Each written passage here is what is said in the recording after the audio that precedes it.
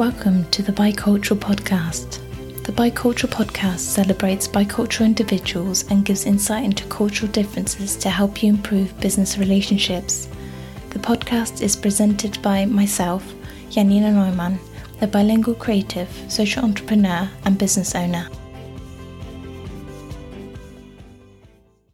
Welcome to the Bicultural Podcast. Today I'm delighted to be joined by Nicky Davies, founder of Nicky Davies and founder of the Developing Inspired Leaders podcast. Hi Nicky, how are you? I'm very well, thank you, Janina. How are you? I'm very well, thank you. I'm really excited to have you on my podcast today. Well, I'm really excited to be here as well because, a lot of my work has actually taken me to other countries. And this is something I'd love to have a conversation with you around. Yeah, I'm really excited about it. So tell us a little bit about yourself. So as you can probably tell by my accent, I'm originally from the UK. I've travelled and lived in many different countries, and my husband's actually American. So we've lived in America, we've lived in Europe. I brought him over to the Middle East. So we had a very different experience there. And then we spent about half our year on a sailboat in the Mediterranean, kind of floating around various different countries, but spending a lot of time in Greece. Oh, wow. What a beautiful way to live. Yeah, it's good for me. Oh, that's fantastic. So tell us a little bit more about your business. So my business, I have two aspects to my business. I own a training and coaching company called Wava Global, and we deliver leadership development programs. And I've been doing that since 2004, and originally started working with organisations in the UK. But very quickly was asked to work with organisations in the Middle East. And that was that really opened my eyes to understanding different cultural experiences and understanding what it truly means to be a very diverse workplace. And I mean diverse in terms of some of those companies have got up to about 40 different nationalities working under one roof. Wow. Yeah, so in terms of scope for miscommunication and misunderstanding, it's absolutely huge. And I love the challenge of working in those sorts of environments where there's very diverse cultural and communication issues, because it makes it a real challenge to be a leader in those situations. Yes, I can imagine. So tell us a little bit more about the types of leaders that you've come across. So leaders come in all shapes and sizes, and you're a leader and I'm a leader. You know, we have our own businesses and kind of work with other organizations. So everybody has the potential to be a leader and is a leader in some aspect of their life. Not everybody is a leader in terms of their career. You know, for some people, it might be being a leader in terms of their family, you know, and making sure that their children are educated, are healthy, and grow up with the right kind of mental attitude. So leadership, you know, it's all walks of life. But in the organisations that I work with, which predominantly are in the Middle East and Europe and North Africa, what you tend to find is that there's a lot of movement in terms of employees. So you end up with very diverse workforces. So the leaders in those situations have got to have a very good understanding of how to communicate effectively with people from different nationalities, in order to make sure that they're communicating what they want to see happen strategically within the organisation and what the direction and the vision is.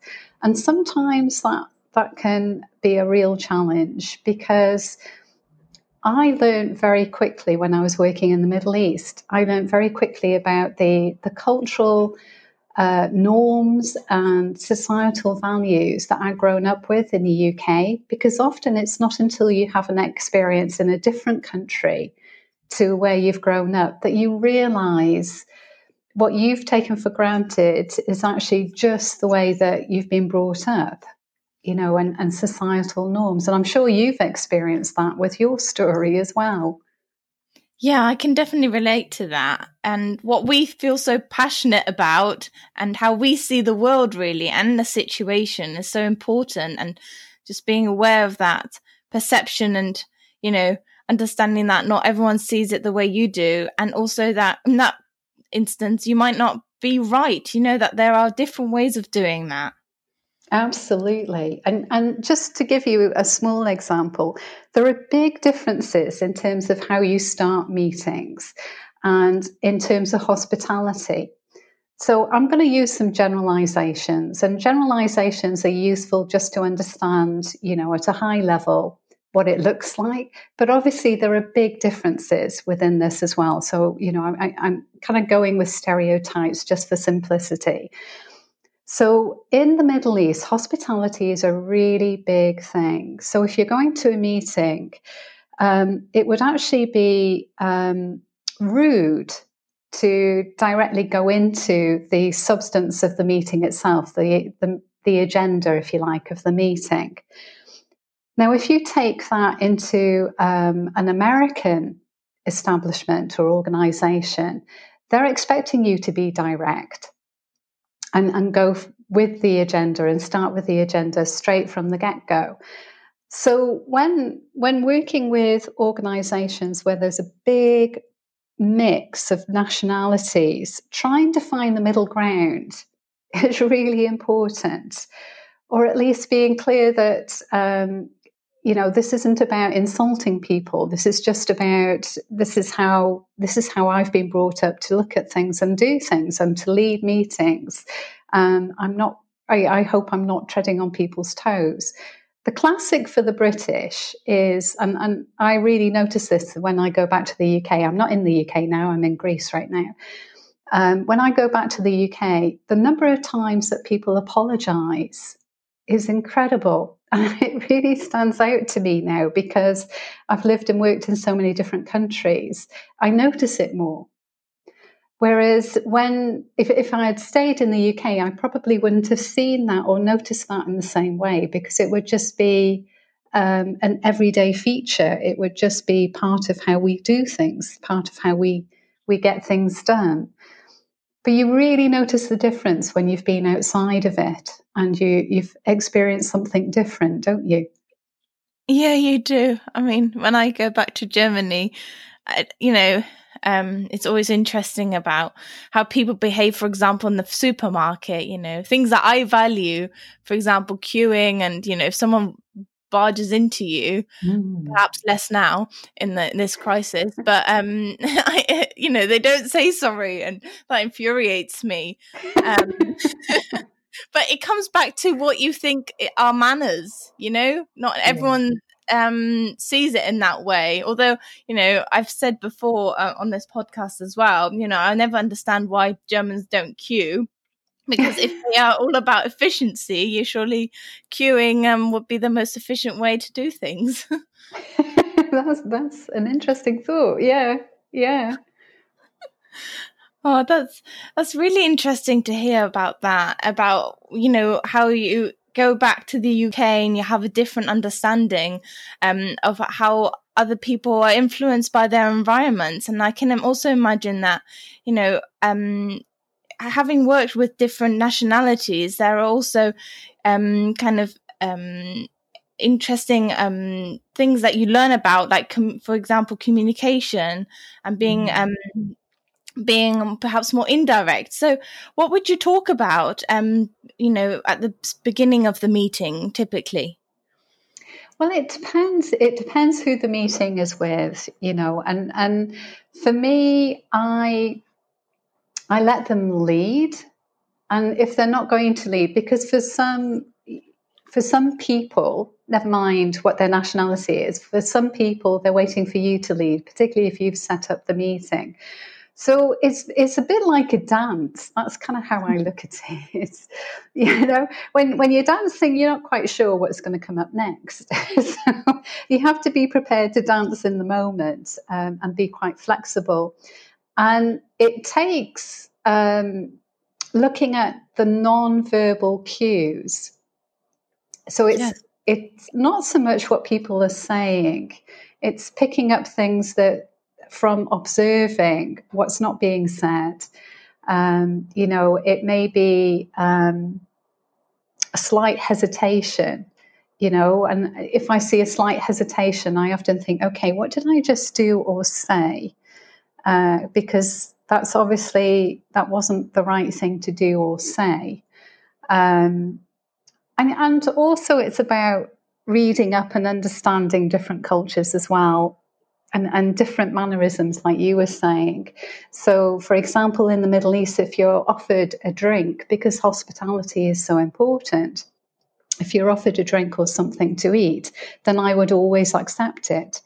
I don't think this is so true nowadays, because we're such a hodgepodge of different cultures.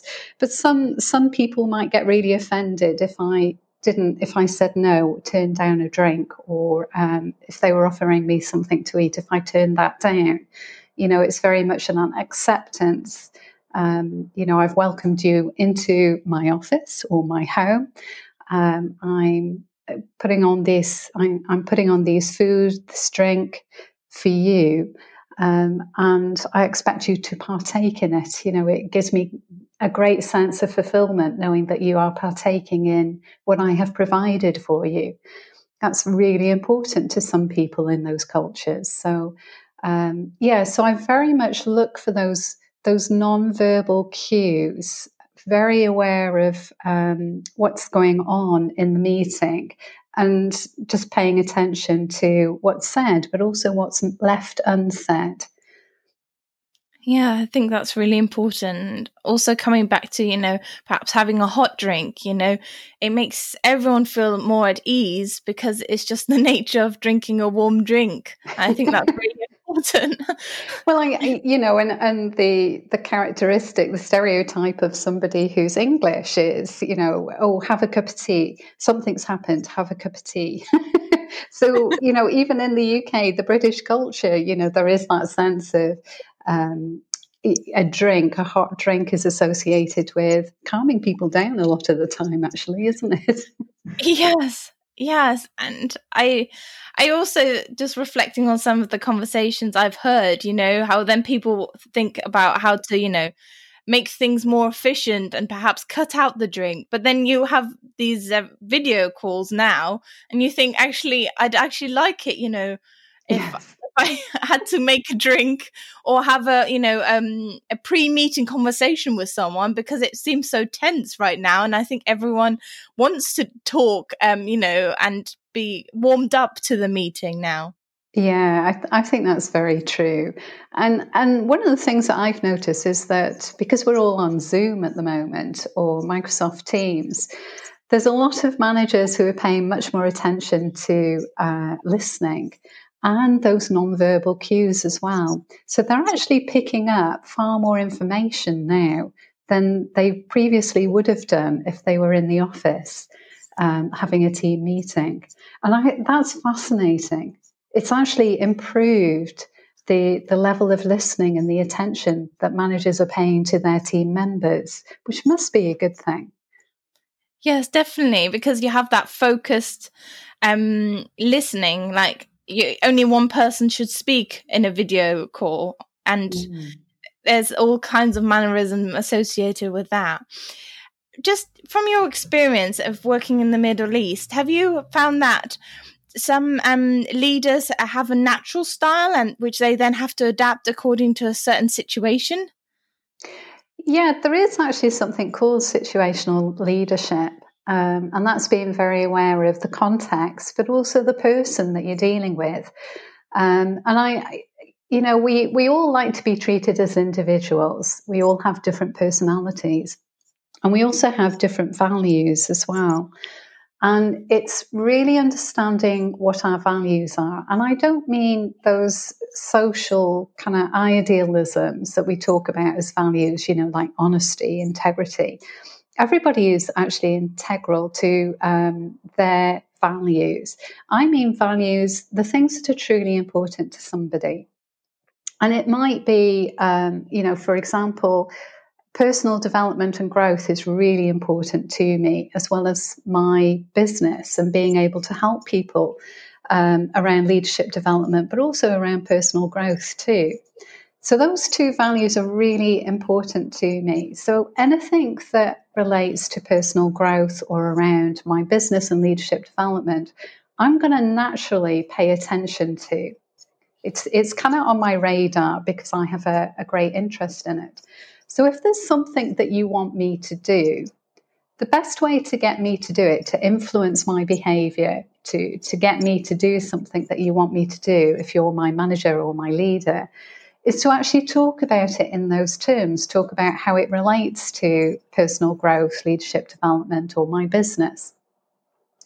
If you talked about something that I wasn't interested in at all, like I am in our business, we have ILM qualifications, which means that we have assignments that need to be marked.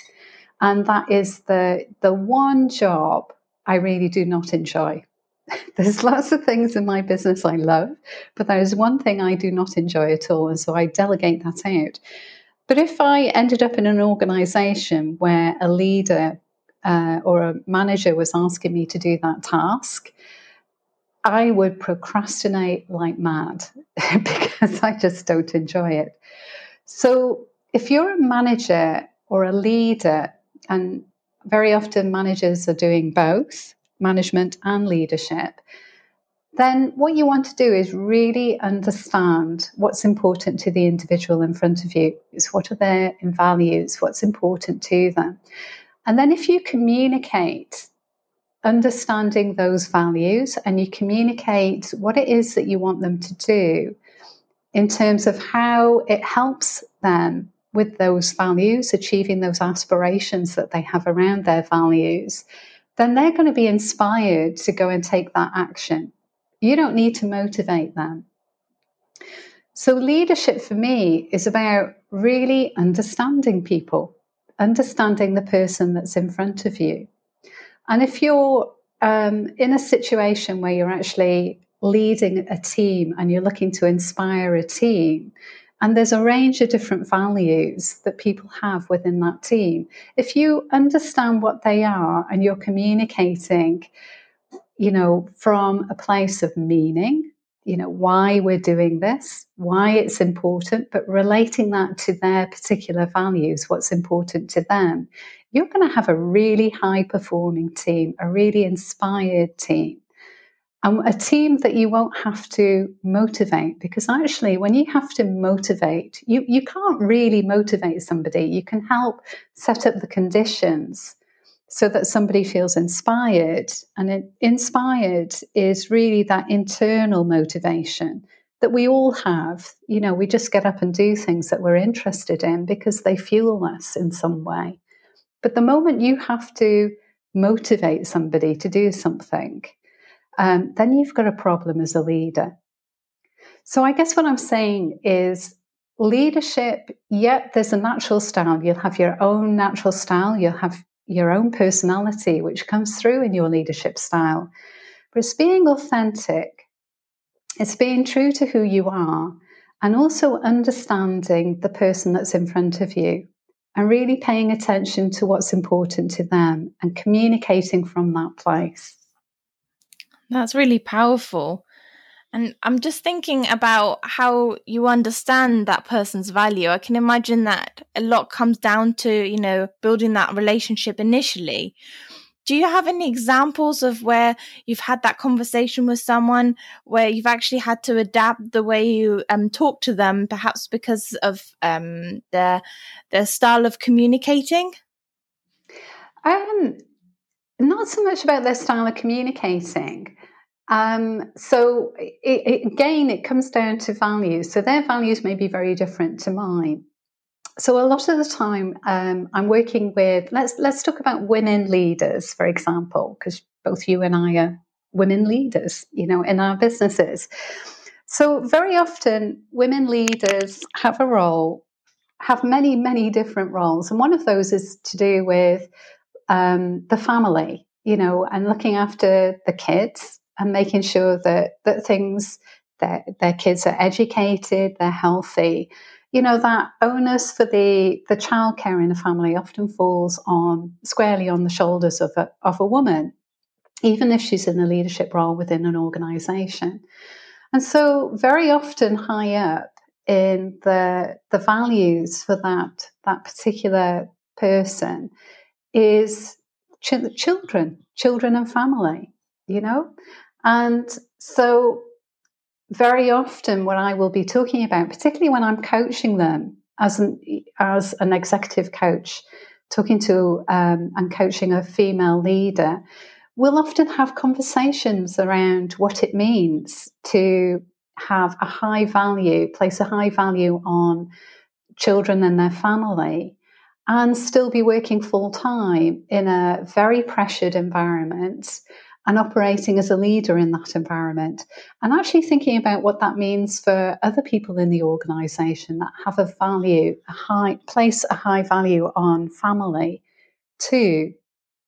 So the conversation is going to be very different to somebody whose values are much more on the career or the profession that they're working in, and family for them may be much, much lower down in the hierarchy of values for them. So it's a very different conversation.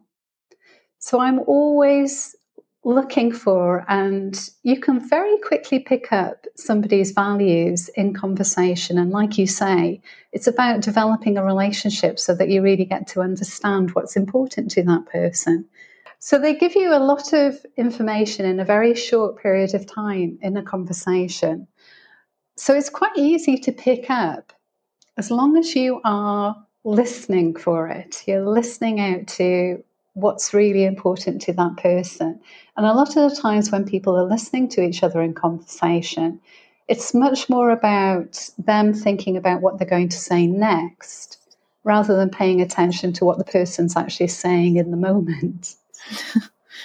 Yeah, that's really true. I'm just also thinking, if for them, family is one of their biggest values, I can also imagine that really impacts them. For example, if they have a job in the Middle East, their whole family would have probably moved with them as well.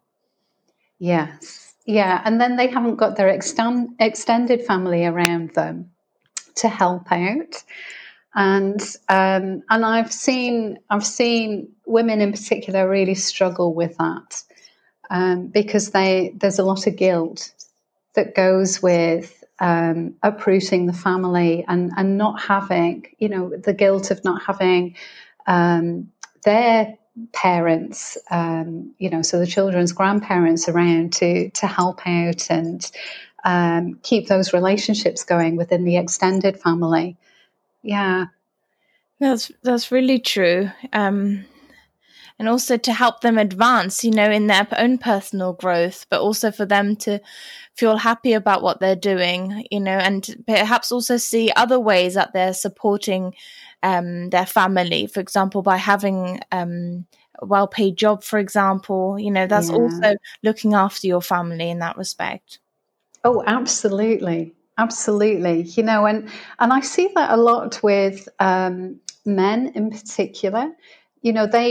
Family is important to them, obviously, but in a different way. So for a lot of men, it will be about making sure that they're providing for their family, as well as women, particularly single parents.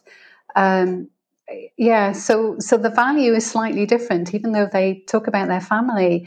It's about providing, just like you say, it's about providing for their family in a very different way. Yeah, certainly. I'm just thinking as well, if if a new person came to the organization and just had moved to the Middle East, have you had any conversations, for example, things that they found that are different, or any cultural barriers that they've had to overcome, or perhaps switch their perspective on things? Oh gosh, there's so much. There's so many. So, and you will have found this too, with moving around. So we have an expectation that if you apply for visas, driving licenses, things like that, that there's a very straightforward process because so many people have done this over the years. But often what I find is the processes and administration within the Middle Eastern countries is not quite as easy or as fluent. In fact, it's getting better because one of the benefits of COVID-19 has been digitalization of lots of processes.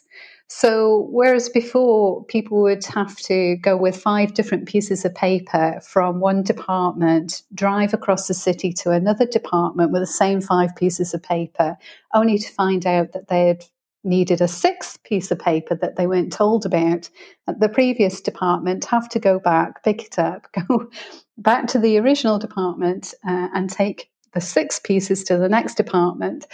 And those sorts of processes have actually changed now with digitalization because of COVID-19. So it's actually fast tracked improvements into processes like that are very confusing if you're an expat in a different country and maybe you don't speak the language. Yeah, certainly. Yeah. So that's one of the things that a lot of people struggle with, is just knowing, how do I get things done? Very simple things that we take for granted in our home countries because we know it. It's taken care of a lot of the times for us. But suddenly we have to find out how to do it in a different way in a new country, a new environment, and maybe, like I say, in a language that we don't speak. So there's that, but there's other more subtle things like understanding what's culturally appropriate to wear, what's not culturally appropriate to wear, and nuances around behaviours as well. So there are some big differences that you need to be aware of, and you can read them up online, but it's nothing quite the same as actually arriving there and then realizing, the things that you need to take into account and the changes that you need to make in terms of your own behaviors in order to fit in. Yeah, certainly. And I'm just reflecting on, when we see other people, for example, come to the UK or come to Greece who are new to that environment, to also perhaps be more understanding and have more empathy with them, because things are just as new as if you went to their home country, and had to adapt. Yes, and I'm forever apologising about my Greek because my Greek is terrible. and so what happens a lot of the time is people will speak to me in English, so it's like a double whammy because my Greek is not very good, so they revert to English, and then what happens is I then speak in English. So my practicing of the Greek language, it doesn't happen that often, so it impacts on how well I actually speak it, and so it goes on. Yeah. But it's really nice to hear how accommodating they are. Oh gosh, yeah, and I think that's because there's a long-standing great relationship, isn't there, between the British and the Greeks, and part of it is about tourism, and really, I think the Greeks are really hospitable. I've very warm, very friendly. It's been a great place to live part of the year for the past, must be almost 10 years now. Yeah. Oh, wow. Did you notice any differences that really struck you when you first moved to Greece? Not really. The funny thing is, wherever I go around the world, we are all humans, and that's what binds us together, is that human connection. And I think you can do that wherever you are in the world, and it doesn't matter if you don't speak the language. You find a way to communicate. I've kind of found myself in many different countries, from Central America right the way across to China, and where I've been in a situation where I don't speak the language and they don't speak English or another language that I know. What we've done is we've managed to do kind of sign language, our own basic version of sign language, and communicate with each other. And I'm sure you found that too. We are essentially human beings, and that's how we connect with each other, is really from that core sense of being human. Yeah. And, sometimes that sounds so simple, but when you reflect on it and on your experiences, it does come true. And I'm just thinking, coming back to values, I've been in situations where someone felt too strongly about something, and I got cross because I was thinking, why is it a big deal for you? And then I realized, they, even though I had the same value that they did, they just had it amplified.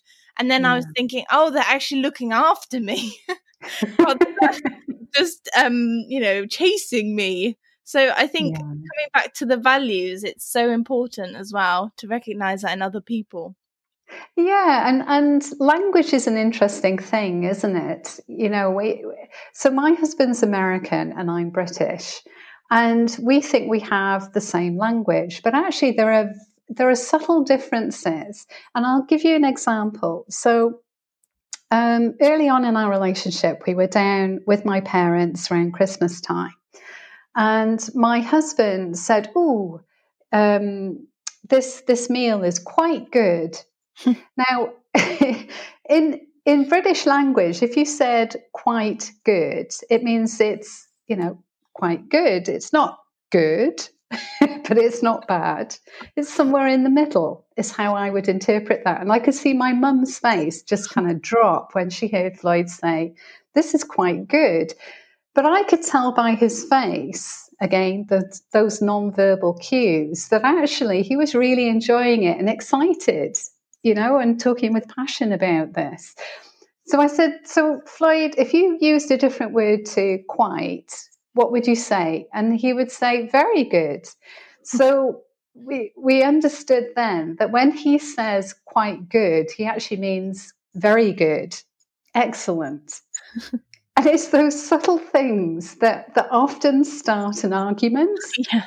And it's a misunderstanding. It really is. And I think that's why you have to look at people's body language and the non-verbal cues that go with what people are saying, to really understand what the intention is and what it is that they're saying, even if you're finding it difficult to understand what it is in its totality.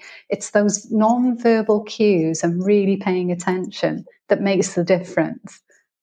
Yeah, it really makes a difference. And just thinking about the German language, a lot of upgraders or downgraders are used. So it's either very or not at all, which can also be offensive, especially when you're talking to someone who's British. Perhaps they didn't want it to know it that directly. But I just think it's really interesting also to learn parts of the other language, so you understand kind of the structure of the language and what's normal way of communicating, because and especially like Middle Eastern languages, you can't just translate. It's more about the feeling that you give, and perhaps some phrases tell a short story that you could never say in English. Oh, absolutely. Yeah. And I love Arabic. And again, I know a little bit of Arabic, but really not enough to communicate and have much of a conversation. But I love what happens when they do the English translations on Google, and suddenly you get a phrase, that doesn't make any sense at all. And you're right, the language, it's very much about stories. And when when somebody is talking to me and translating the Arabic into the English, it loses a little bit of the meaning. So I love them to tell me, if they can, just tell me the structure and the story, and what the moral of the story is, basically, is what they're communicating to me. But I love the story behind it. Yeah. Yes, but then again, the moral of the story comes back to values. So it's sometimes really difficult to understand what the meaning is behind it, Yes. Yeah. And I think it goes back to that thing about intention and really paying attention to the nonverbal cues as much as anything. Yeah. Yeah, definitely. And just getting to know more people, you pick up some cues from that as well, and not being afraid to also do things wrong, because also people have, they understand that you probably don't understand the situation. So just being flexible, like you mentioned before, obviously comes with vulnerability. And I think some people don't want to be vulnerable, and that's what everything hinges on. Yeah, I think if you've grown up with a really strong sense that you've got to get things right, you can't make mistakes because that's a failure, then it's really hard to be in that kind of environment because you are going to make mistakes. Yeah, exactly. Yeah. Oh, Nicky, it's been fantastic talking to you, and let us find out a bit more about your podcast. Yeah, so my podcast is really about developing inspired leaders. It's recognizing that we have a great intuition that guides us as to what's the right thing to say in situations, what's the right thing to do. And very often what we do is we cover that up and we go with, the other voice. Our intuition is the quiet voice that really knows best. It's like an inner wisdom. And some people would say, it's spirit, it's soul, it's God, whatever label you want to put on it. But it really is the best guide in any situation. And so my podcast is very much about learning to live from that place and lead from that place. And what that means, whether you're an entrepreneur or a leader in a corporation, or even a stay-at-home mum, what does that mean for your life and how you go about your life? And how can you encourage others to do the same thing too? Yeah, that's really powerful. And I loved listening to your podcast. I always get so much from it. Thank you. I love listening to yours too. Oh, that's great to hear. Yes, and tell us a little bit more about how people can connect or work with you. Oh, thank you. So find the Developing Inspired Leaders podcast. Start listening to that. You can go to my website, my personal website, which is nickyjdavis.com. And, if it helps to have a conversation, more than happy to do that. It costs nothing to have a conversation. I'm just here to help. Thank you. It's been brilliant, Nicky. Thank you so much for your time today and sharing all your knowledge on different cultures. I really enjoyed it. Me too. Thank you. So I hope you've enjoyed this episode. Please don't forget to subscribe to the Bicultural Podcast. Thank you for listening, and bis bald.